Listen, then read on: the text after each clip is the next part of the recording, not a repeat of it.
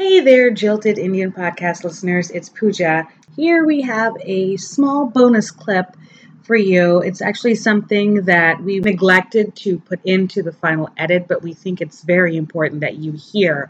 As the weeks have gone by and we see that the new administration hasn't really taken heed of the massive protesting and we hear of, certain representatives not taking calls from constituents and actively avoiding them, it's nice to hear the voice of someone who will be working for our best interests in the future. And without further ado, I'd like to present a very short interview with the youngest marcher among us, Ms. Neela.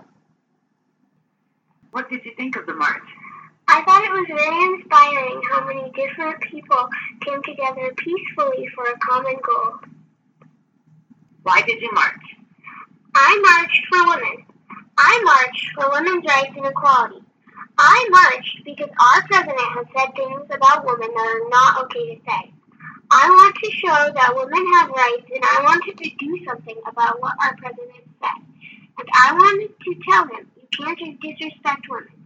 I want to be the change I want to see in the world, and that starts now.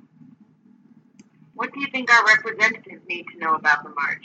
I think that our representatives need to know that I protested of my own free will, and I can and will do it again. I think that they cannot expect me to just stand by and listen to what our president says about women and immigrants and Muslims and black people. America was built by immigrants, and our president does not seem to understand this. Mic drop. Thank you, Neela, for your very important and soul recharging words.